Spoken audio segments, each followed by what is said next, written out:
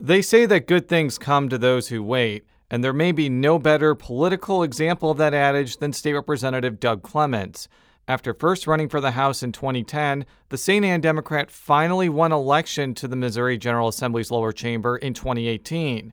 And he has a lot to say about his first impressions of legislative life. Clemens joins us next on the latest edition of Politically Speaking, so let's hit the music. This is Politically Speaking, the longest-running episodic podcast about Missouri politics. It's a little complicated in Bolivar because there is a Parsons family there. But we also knew that it was important to make sure that we got to where we needed to go. You know, if you walk in a room and you're getting ready to make a decision and everybody in the room looks like you need to stop. And right now what happens in the United States Senate is as critical as anywhere else in the country. I really want the state to succeed. Well, we want everybody to know that we're all working together. I just worked hard to try to build my name where I didn't have the money. And welcome to Politically Speaking. I'm your host, Jason Rosenbaum, a political correspondent with St. Louis Public Radio. You'll soon hear from State Representative Doug Clemens of St. Anne. But before we do that, I think I would be remiss if I didn't introduce the new co-host of Politically Speaking. Hi, I'm Julie O'Donohue. I'm the other politics reporter at St. Louis Public Radio. Welcome, Julie. Hi. Hi. Yeah, this is so exciting. This is really exciting. I don't have to do this by myself anymore. And I should just note for our listeners, Jo Mannies is going to return to the show at some point, but she's still kind of on her retirement before she starts her part-time work. Yes, I'm not replacing Jo. No. But I don't think I could. Rather than just jump into a show without explaining who you are and what you want to do, I want to take this opportunity to ask who you are and what you want to do as the new St. Louis Public Radio political correspondent. Sure. I grew up in Washington, D.C. Unusually, both of my parents are actually from Washington. And I've only been in Missouri, in St. Louis, for about a week. Oh, my. Yes. So, listeners, I'd love your suggestions of places to go. Everywhere from things to eat to, just things I should see. You've already been to Forest Park and the Art Museum and Tower Grove Park, and you've eaten at a couple restaurants so far. I have, yeah. I ate at Balkan Treat Box and Morning Glory Diner. I've eaten a couple different places. So you're a former State House reporter. I am. I'm a former State House reporter. We are. Rachel Lippman is a former State House reporter, and Jacqueline Driscoll was a State House reporter before she became our State House reporter. Right. And we're going to introduce her formally in the coming weeks as well. What was it about your time? You covered the Louisiana State House. What was it about your time there that made you interested in state and local politics, and what gets you kind of excited about this particular job?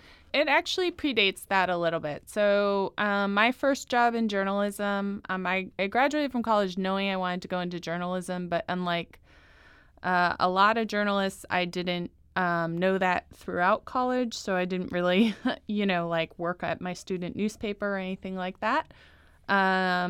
So I worked for a community newspaper in Washington, D.C. called the Northwest Current that unfortunately doesn't exist anymore.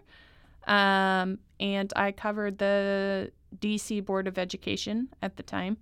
And I just really loved it. I really loved covering local politics. And I, at the time, thought, well, what I want to do is cover a major city council, Metro Council. In D.C., there's only actually 12 members of their city council, so not 28 like St. Louis. Correct. Or although that is going to drop to 14 eventually, but right now there's, I guess, wow, St. Louis has more than double the members of the D.C. City Council. Well, that's one thing St. Louis should be proud of, I guess. I think it's a legacy thing with cities, Chicago and New York both have about 100, but, the New York is, I think, 4 times the size of Chicago. So unfortunately, as a Chicago suburban native, I guess we're always jealous of New York because it's an evil place. But Continue. So my next job, I worked in Virginia, in kind of the suburbs and exurbs, if you will. And there I did cover a lot of General Assembly. The Virginia legislature is called the Virginia General Assembly. It's just like the Missouri General Assembly. Great. And I loved it. I mean, I really liked that a lot. I liked the part-time nature of it. I liked that it was like a citizen legislature, if you will, same as Missouri. And I just thought it was really interesting. And then eventually, my most recent job is I was the State House bureau chief and reporter for the Times-Picayune for 6 years, and I covered the state legislature there, which meant I lived in Baton Rouge, Louisiana, although my paper was in New Orleans. And I loved it. At the state level, most states, I think all states, have to have a balanced budget, and I think that makes the policy discussions really much more interesting, and like the stakes are higher. That seems strange because you would think the stakes are higher in Congress, but because they can run a deficit, they can spend without actually having to tax. And I actually really like the idea that you're either cutting or you're raising taxes to do what you want to do. Usually, I mean, if you're lucky, your economy is growing like a weed and you don't have to do either of those things. But that makes it more interesting to me. And I think the policy discussion's a little bit more interesting. In the state I covered, not to get on a hot button issue, but something like Medicaid expansion made like strange bedfellows. There were actually some very conservative people from rural parts of the state that were in favor of Medicaid expansion. They didn't want their hospital closed, and so I like the personalities too. I think people are a little bit more like true to who they are than they are in Congress, where there's a lot of showmanship. Right. I was trying to think of the word without being too right. pejorative, but I think you and I have both had these discussions offline that there's so much interest now in federal politics, probably because of the rise of Donald Trump. But a lot of what happens in D.C. is kind of so surface level, like 10 days talking about a speech rather than 10 days talking about a major policy that's passed. I also think like stuff's happening so fast in a state legislature. They're having to go through so many things that makes it interesting. And I think now that we're seeing like some cuts in other parts of the media, both at TV stations and newspapers in particular, there seems to be I notice a lot more national reporters sort of talking about how important it is to cover state politics, like local politics. I don't know what to think about that, but there seems to be a concern that we're losing good local reporting. And I have to say, I don't want to plug St. Louis Public Radio, but one of the nice things that attracted me in this station is that when it comes to public radio stations, this station's committed to a lot of local news. And that's not true of every public radio station in the country. Thank you for introducing yourself, and I'm really looking forward to doing 300 or 400 podcasts with you. Yeah. Are you doing 300 or 400 podcasts with somebody else?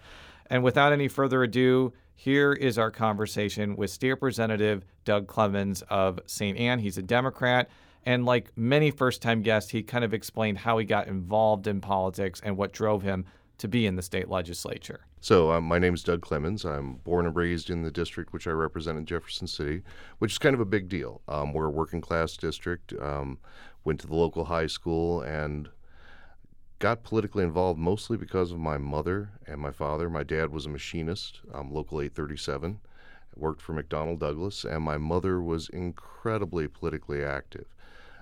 She kind of had stick-to-itiveness when it came to an issue. I remember we had Coldwater Creek, which you may recognize from some other news, that flooded into our backyard on a regular basis. We had an acre of land in Bridgeton, and Coldwater Creek would flood all the way up to our back door and sometimes into it.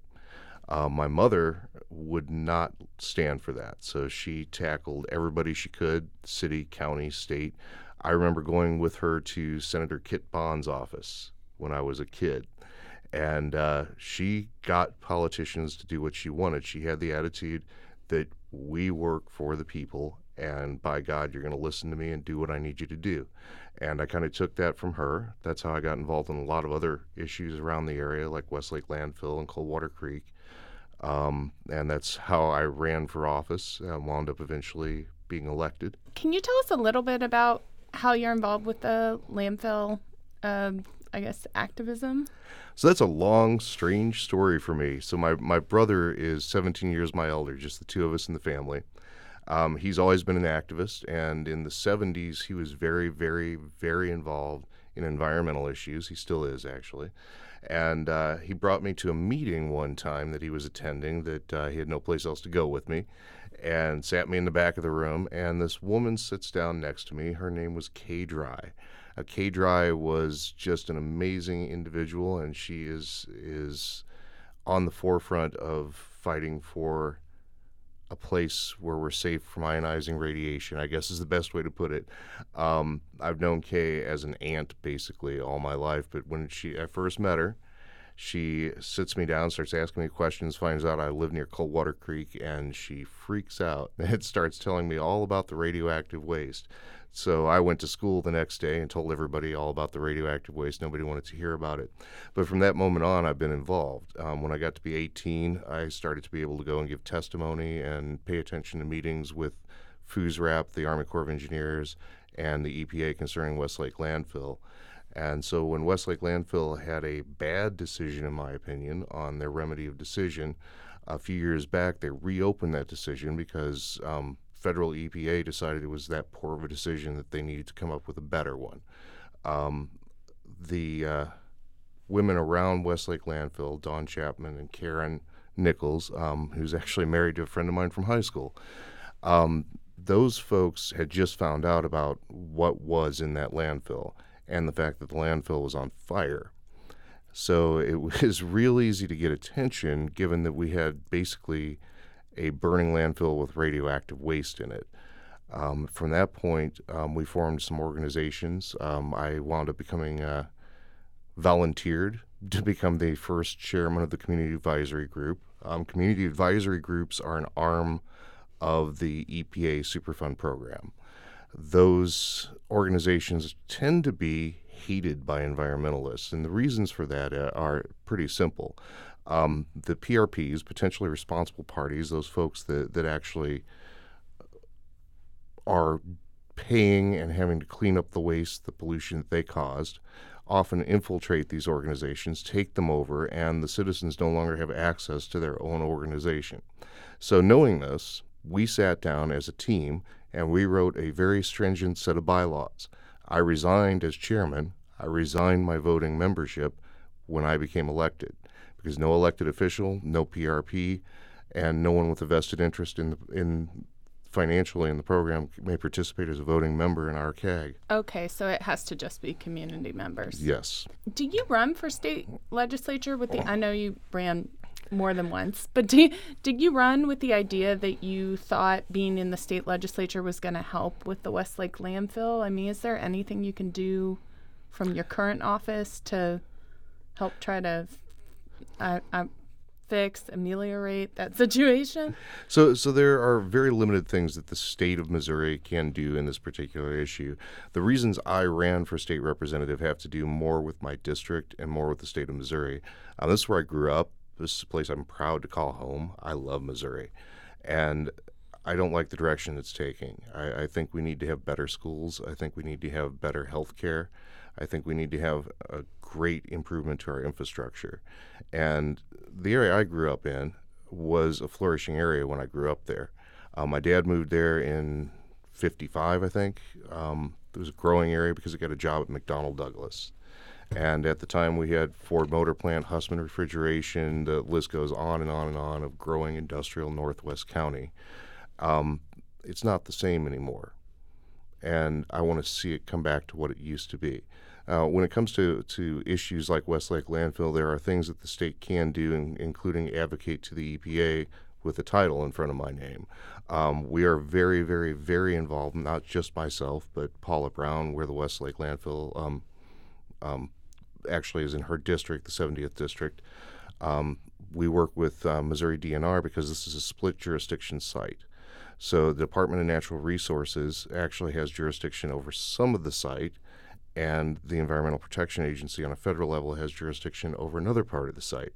So making sure the two play nice together, making sure that things don't fall through the cracks of jurisdictional dominance is a big job for us. And we have a phone call every other Monday with DNR and all the interested parties to go over all those details. So as it was alluded to before, you ran for the state house in 2010, lost by 11 votes. You ran in 2012, lost by a little bit wider of a margin, and then you ran in 2018 and beat 4 other candidates to finally reach the promised land, the Missouri General Assembly. And I'm really interested to hear, as somebody who has tried multiple times and finally got to the place where they wanted to go, in this case the Missouri House, what have been your impressions of serving so far?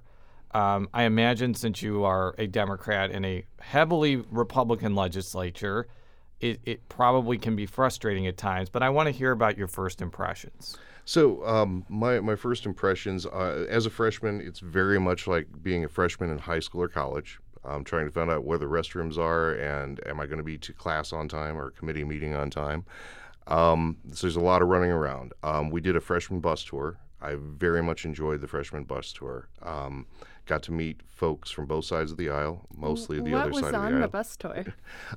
It's too long of a list for me to even recall. We started out, and I only did one of the 2 weeks because I was still working a full-time job.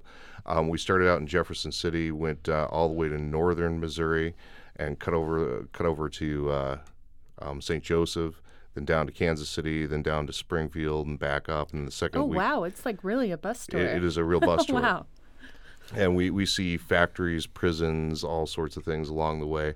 And we get stuck on a bus for hours. We get to tell stories. We get to know one another. One of the things I can say about the freshman class, aside from being large, we have a very big freshman class, is I would say the majority, both sides of the aisle, have governance in their heart as opposed to political banner waving. And that's a big deal. When we came to the charter bill, which I'm actually opposed to charter schools, we had a big push to let that bill on the floor and take a vote. It was really the freshman class, primarily freshman Republicans, that stopped that vote from happening because they weren't going to budge.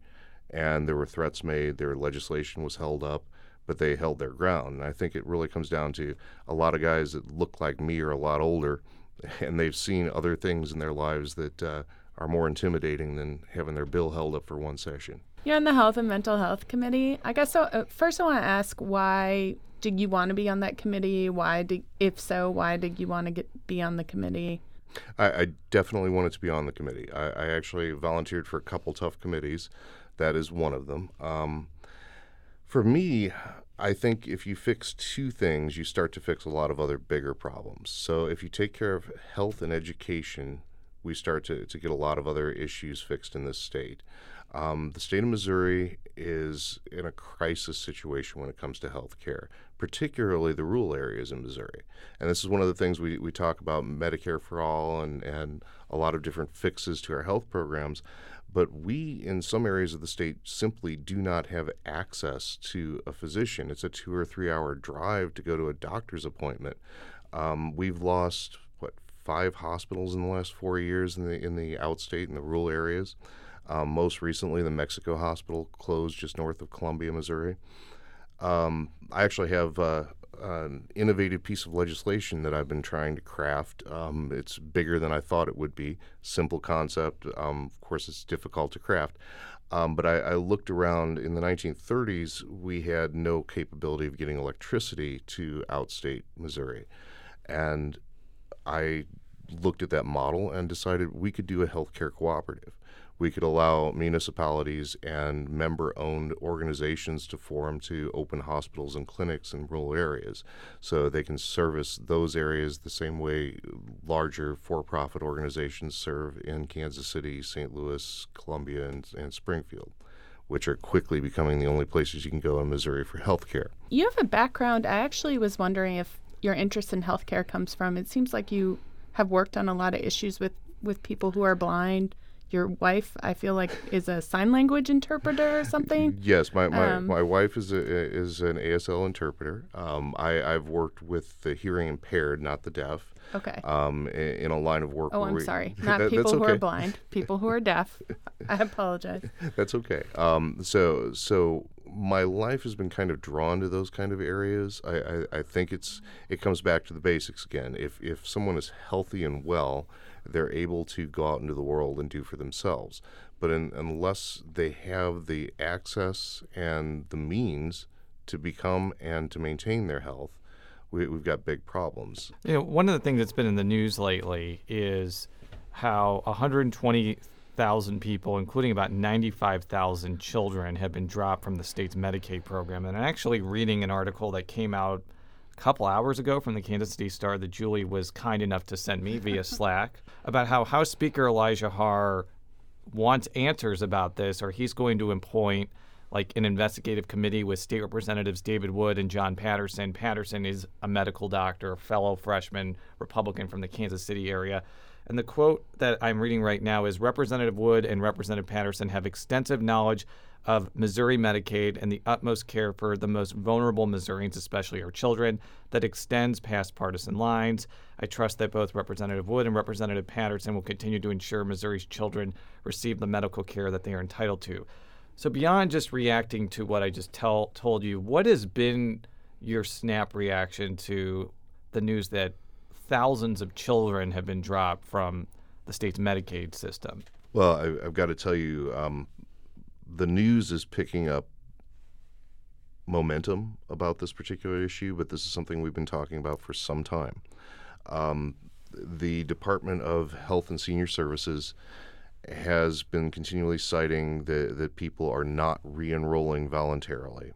But we know that this also coincides with their change in systems for how enrollment takes place. Enrollment can be confusing, and we are concerned that people don't understand the re-enrollment process. The only excuse they've given us is the greatly improving economy, but those of us that are in these seats that get phone calls from constituents saying, hey, my daughter is no longer able to get health care. They were going to get their tonsils out. Our minority leader, Crystal Quaid, actually had a constituent who was going to have heart surgery for her son and went in to discover when the surgery was scheduled and everything that they were without health care. So these aren't people that are knowingly saying, hey, we're done, we don't need Medicaid anymore. These are people that are being dropped from the rolls. Now, 95,000 Missouri children, I mean, put that in your head for a minute. That's a lot of kids, and these kids should have access to health care. No ifs, ands, or buts. I don't understand why this is happening. We need answers for why it's happening, and praises to Speaker Haahr and the two representatives that he's selected, Wood and Patterson, are both good individuals for this particular issue. But in the meantime, like I said, this has been going on for months. We're talking about people going without while we sit around and select people to be on a committee, while we ask questions, while we interview folks. I want the problem fixed yesterday. The Kansas City Star also wrote about this yesterday, but you're right. It seems like it's been going on for a few months. Continuously, there's been a drop over several months, and it seems like Democrats in the legislature in particular have been raising this issue for I would say since January, from what I could tell. So yesterday in the Kansas City Star, there was an article where the health department spokesman is providing explanations. And one of the explanations he gives is the economy is just improving and all these people don't need Medicaid anymore. That seems to also have been picked up in other media. The other explanation they gave was that the there's no tax for penalty for people who don't have health care anymore, and maybe people will be leaving Medicaid because of that. Jason and I talked about this yesterday. I said, I don't think because people don't have to pay a tax, they leave their free health care. You know, like Medicaid is free. Also, it's low income people. Like that explanation didn't wash with me. And I guess the bigger question I have about that is, like, if that's one of the things that the health department is telling people, like, do you have any faith that they actually know why this is happening?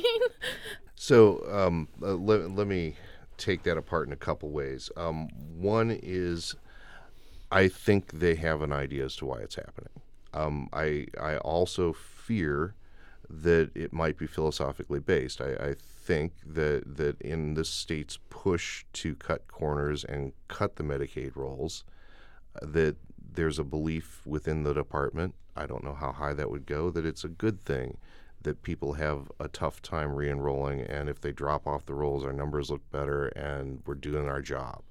I think that there is a philosophy that says, I'm doing my job if we're serving less people, and that gets to the root of the problem, if you ask me. Right, and that leads into my second question, which, again, I'm pretty new, so I'm just reading about this in other news outlets. Although I will make a plug. A few months ago, Sarah Fenton, who's our health reporter here at St. Louis Public Radio, actually did a story about someone who got dropped from the rolls because they got the new form when the software system changed and they were confused by it, or I hope I'm representing Sarah's story correctly. But in any case, they ended up being dropped from the rolls, not like as a deliberate decision. You know, it was like there was confusion for them. It's a pretty good story. I'm sure we could link to it in the post. But the other question I have is I've read that, like, fiscal hawks in the legislature think that this is going to save the state money. And I'm sorry if this is in the weeds, but children who are covered through Medicaid, almost entirely, usually they're funded with federal funds. So when you drop children or when children are not on the rolls, it doesn't actually usually save, in my experience, states all that much money because it's mostly federal funding. So I'm curious about whether there's some question. I mean, I'm sure you would disagree that this is a good way to save money given your politics, but like, I also wonder if there's a question of even whether dropping kids from Medicaid rolls is going to save anyone money in the state. Well, I'll tell you, there's a lot of talk about money and socialism when it comes to medical access. There's a lot of talk about tax money. One of the things that I know is that Medicaid expansion, for example, those are federal tax dollars we're talking about. Federal tax dollars come from my pocket. When we failed to expand Medicaid in the state of Missouri, we failed to take our own tax dollars back to the state. Now, that's a real cut your nose off to spite your face sort of attitude politically, and that's the type of thing that we as constituents need to fight against. When I look around and I see the financial burden of Medicaid on the state, it's not that much. I mean, mind you, for our state budget, it accommodates close to 34% of our budget, but on the dollars spent, nearly 60 cents of every dollar for a normal Medicaid patient. For a child, it's 90 cents per dollar. If we expand Medicaid, the dollar percentages shift, and we get close to 80 cents on the dollar of federal money. Those are our federal dollars. They're not something we're getting for free from the government. We as taxpayers have paid them in, and I want to see them serve the citizens of the state of Missouri, not go off to somebody else. It's simple math, and if we want to talk about the financial aspect of it, let's talk about the financial aspect of it, and let's get my tax dollars back helping my neighbors and family. Right. So I'm just going to clarify for people who may not, both with children who are on Medicaid and what you're saying, adults who would be covered through Medicaid expansion, most of the money is federal. So when you don't cover those people, those federal dollars don't come to Missouri. And I think in both cases, it's up over 90% of the funding is federal. So people who support, well, I've hardly ever talked to anyone who doesn't support covering children via Medicaid, like low-income children. But people who support Medicaid expansion say, you're leaving, like Missouri is leaving money on the table. I covered a legislator who used to call it burning money on the lawn. Like if you don't expand Medicaid because the money you get for putting up a certain amount of money is quite a bit. And now, just to play devil's advocate, let's say Donald Trump gets reelected and the Republicans gain in Congress and they get rid of the federal match in the Affordable Care Act and states have to cover like 50 or 60% of the costs. Which I understand is maybe not a super likely scenario, but it's often been brought up by Medicaid expansion opponents as a reason not to go forward with it.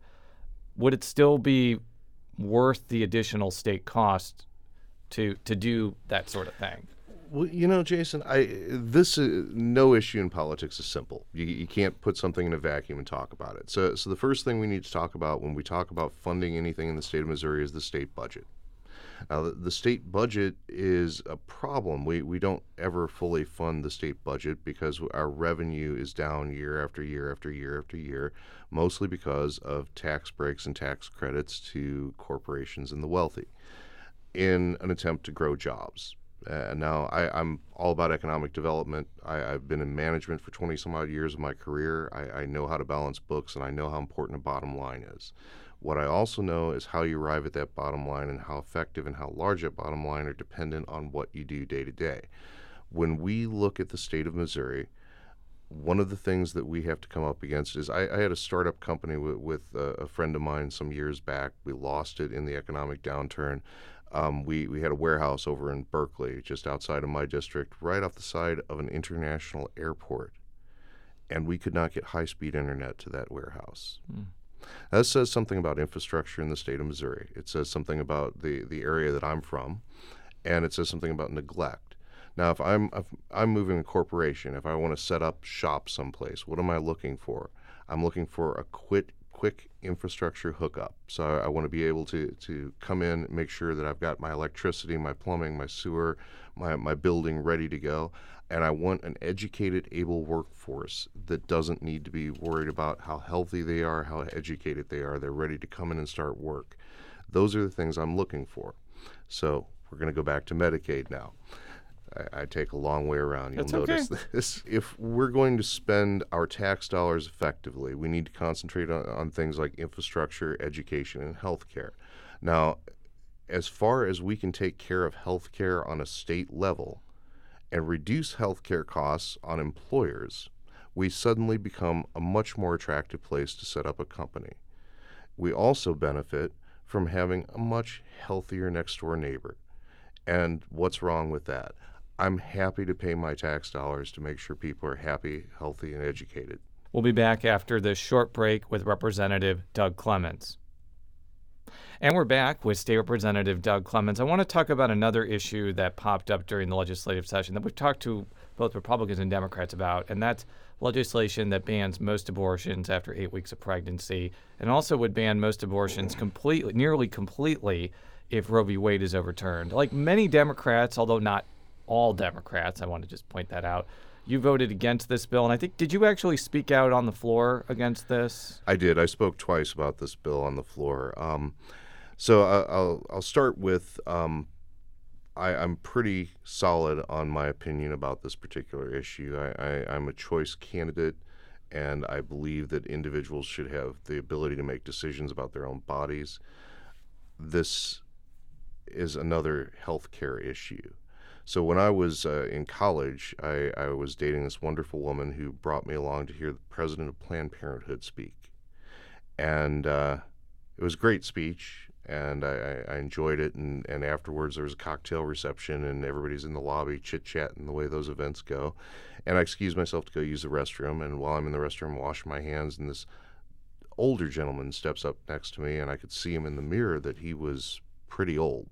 And I was 20-something, so I'm sure he seemed much older than he was. But I turned and asked him, I said, "Can you tell me why you're here? You don't really fit the demographic." And he says to me, "I'd be happy to tell you why I'm here. Actually, I want to tell everybody why I'm here." So he was from a rural town in mid-South Missouri, and this is back in the 1940s. So that town had the one factory, one grocery store, one hotel, one bar, you know, the deal. And if you were lucky, you worked in the factory because that's where the big money was at. And he was lucky. He worked in the big factory. And he was clever. And he was clever enough that when folks got injured in the machine, he was trained to give them first aid, which was a kind of gruesome thing at times, but he was good at his job, and so good that they pulled him aside one day and said, hey, if you want to keep your job, we want to expand what you do. So we're going to set you up with the local doctor, and he's going to teach you how to perform abortions. And he learned this. He kept his job, and he did perform abortions. He told me the procedure. I won't repeat that particular thing on the air. But he told me about it, and he said that the girls he was giving these abortions to, performing this service for, were often women that worked on the factory line, that were kind of in a precarious position with a boss who had kind of used his power of authority to cajole them into a situation, or the sons of the owner of the factory.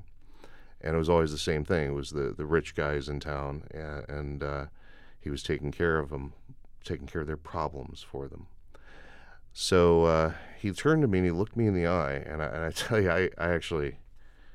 I get a tough time with this. I remember him directly saying to me, I will never let this happen in my lifetime again. And from that moment on, I've never had a doubt about where I stand on this issue.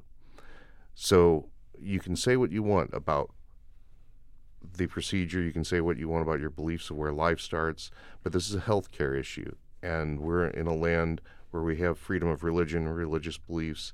Each individual has to face those tough choices on their own, and we know, we've done lots of research, what it takes to reduce abortions.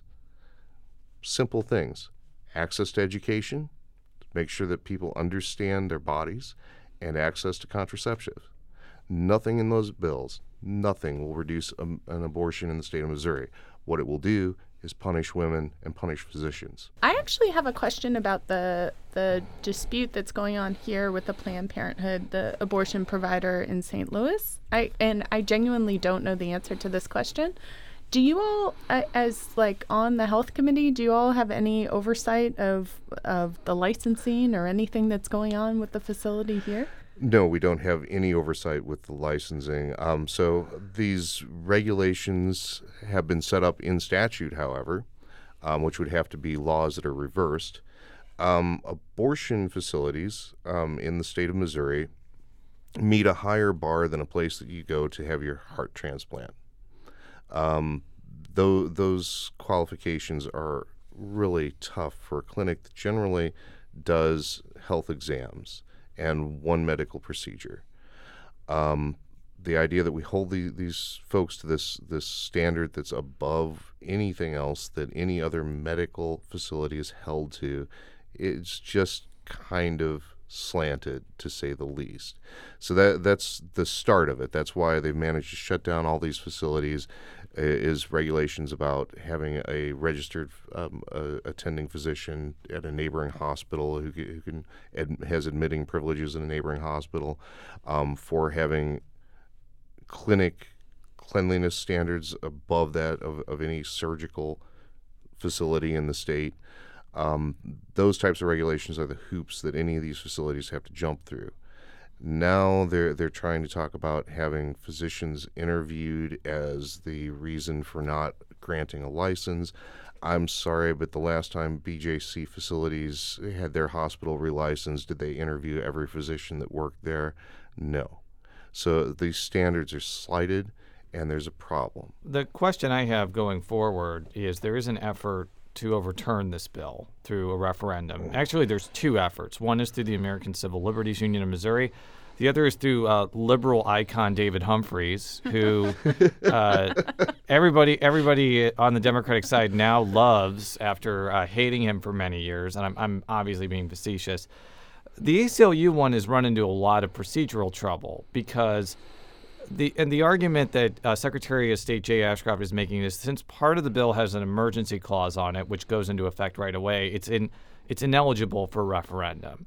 and there was litigation, and ultimately the ACLU was successful at restarting the referendum, but Jay Ashcroft is not mandated to approve it until the middle of August, and you have until August 28th to gather nearly 100,000 signatures. First off, I know you know a lot about politics and the politics of initiative petitions. Do you think the ACLU is going to be able to gather 100,000 signatures in 2 weeks? The odds are stacked against them. I will be one of the folks happy to sign. So they'll need 999,000.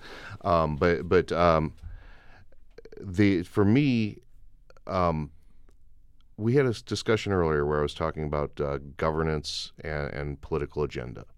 We take an oath when we go into office, and that oath is to uphold the Constitution of the United States and the Constitution of the state of Missouri. And I would hope that when we go into office, we have the service to our constituents and service to the people of the state of Missouri at our first thought. So the Secretary of State has a responsibility by the Constitution, and I feel that he did not fulfill his responsibility, that he put a political agenda in place of his responsibility. All we're asking for here is to allow the people of the state of Missouri to weigh in with their voice. And time again, I'm finding that the state legislature and our current state administration seems to have issue with the people of the state of Missouri having their wishes fulfilled and having a say at the ballot. We remember the initiative petitions that passed last session, clean being one of those.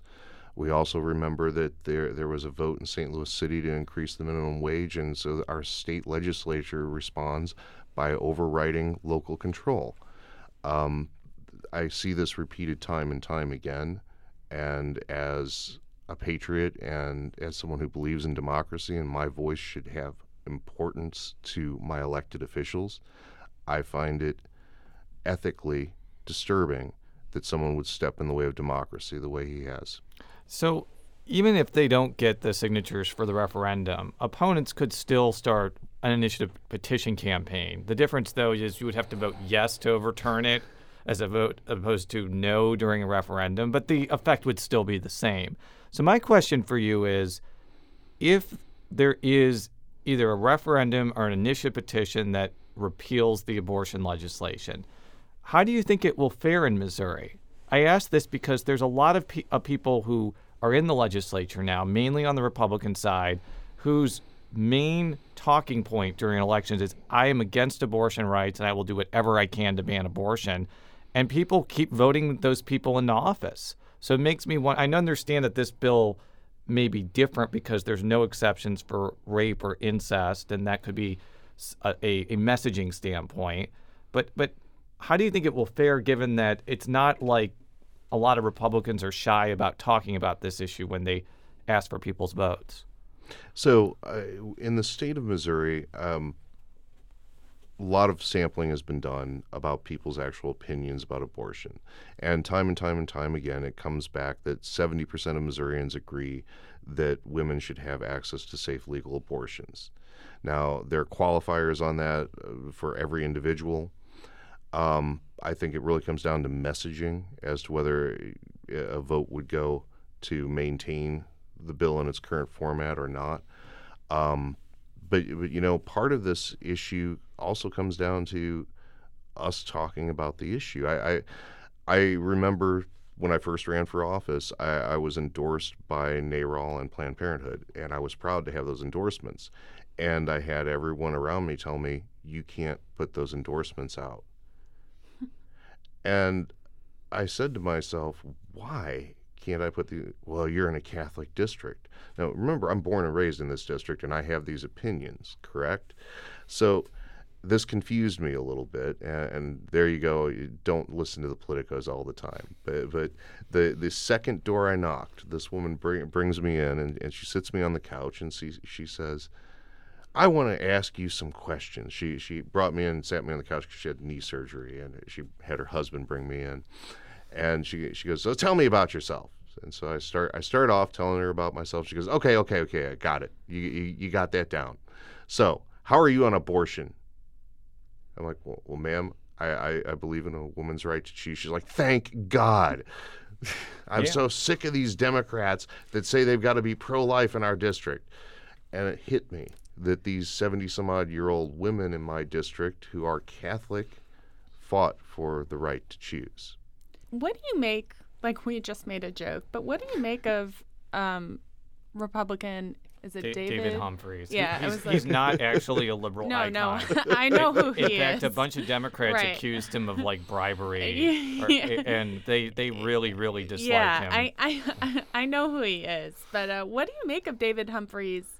I think he said he's going to put up $1 million. He already has, actually. Yeah. What do you make of that? I mean, that's a major Republican. So to your point, people's views may not always be apparent on this issue, and this seems to be a high-profile case in which. So this is one of those things. I believe that we have to have conversations. Humphreys is a perfect example. David Humphreys and I probably don't agree on a whole heck of a lot of things, but this particular issue we do. And I have to say, one of my jokes is that there's a local guy here who likes to influence politics, and I say, we do agree on chess. So you find a place to start with folks and have good conversations. But what do I make of Humphreys? More power to him in this particular instance. Today, he's my friend in this issue, and I'm happy to have him aboard. It seems like you feel pretty confident that if this went to a vote, that it would be overturned, or you at least think that's a good.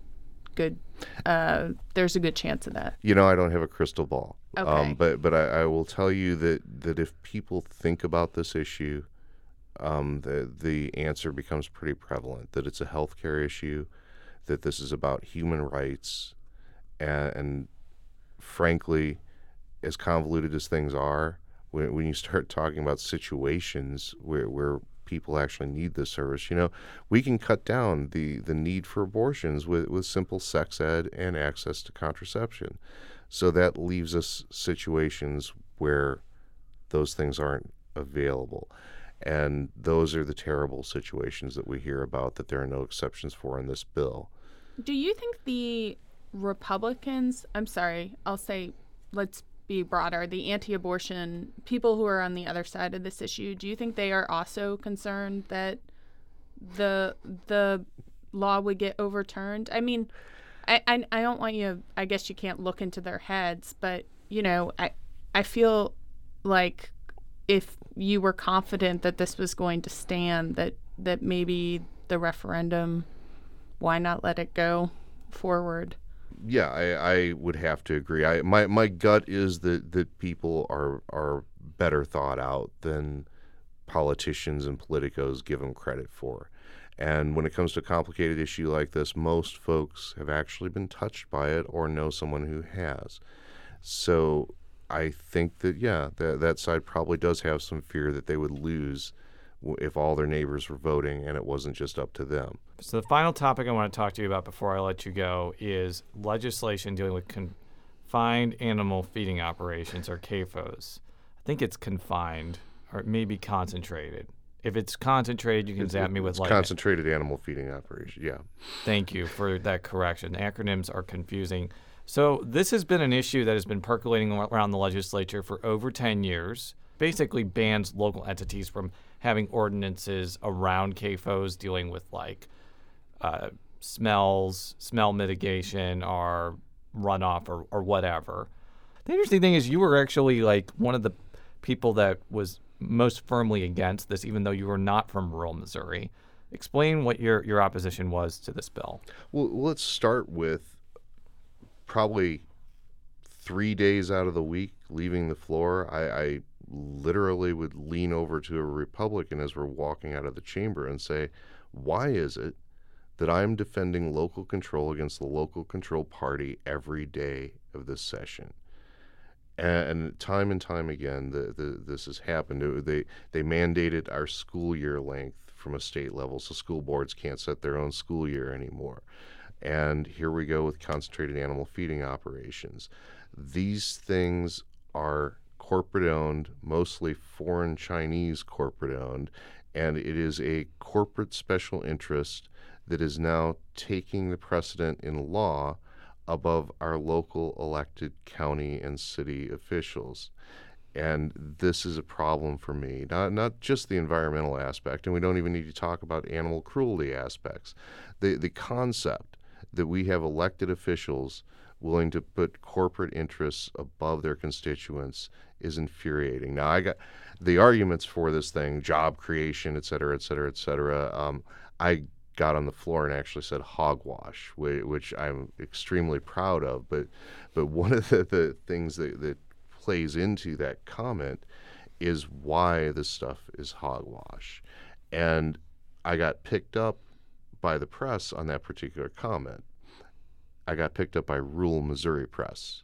So I've been interviewed by small radio stations for a 1 or 2 second blurb, and I've been put into all these newspaper articles and newspapers I'd never heard of before. One thing that I can tell you from reading all of those articles is when they do the local interview of the local rancher, our farmer, who now feels affected by this, they are infuriated. And every last one of them has made a comment that says it is time we elect representatives that truly represent us, the farmers of Missouri, as opposed to who we have there now. So I think there's an opportunity in the outstate when we speak about this stuff as a result of this. Can you explain what the environmental impact is? I'm not sure everyone fully understands that. So I'll try to be not too graphic. Concentrated animal feeding operations are the things that you've seen documentaries about. They put animals in these little small cages. They can't turn around, can't move. They live their entire life in this little cage, and they eat and produce the waste product from eating. Lots of it, because there are thousands of animals housed in just a small area. Manure in concentrated amounts produces bad chemicals and bad diseases. Those things readily move into our streams, groundwater, not to mention air. So current Missouri regulations are the most lax regulations in the nation when it comes to these particular operations. They're bad. So if you have a house 50 yards from your property line, one of these places can set up shop and store manure 50 feet, so not yards, 50 feet from your property line. Now, what the bill has done is made it so that is now the standard. Your county, your city can't do anything to improve your life that way. So your property value just got lost, your quality of life just got lost, and most likely our rivers and streams nearby, which is a big part of our tourist dollars, which Missouri talks about all the time. So I guess what you're positing through these interviews or this press coverage that you've gotten is that smaller ranchers or smaller non-corporate ranchers and farmers also aren't pleased with this bill. That would be my take. And actually, I talk to folks, so it's not like I live in a bubble. I've talked to ranchers and farmers around the state of Missouri who are absolutely opposed to this idea, and they understand where it's going to head. You know, the value of the family farm in Missouri has a great deal of value to me, and it doesn't seem to for the folks that sponsor these concentrated animal feeding operations. They want that land so that they can basically have a cheap operation and ship more pork to China. Well, Representative, thank you so much for coming on our show. I don't think this will be the last time you're on our program, because I think you have a lot of interesting things to say about a lot of interesting issues. So we appreciate having you on and being able to represent Northwest St. Louis County on the show. Finally, I would say. For all of our stories, STLpublicradio.org. You can follow me on Twitter at Jay Rosenbaum. How can people follow you on Twitter, Julie? At JS O'Donohue. Are you on Twitter? I am, Doug_Clemens. Follow him as well. We'll be back next time. And until then, so long.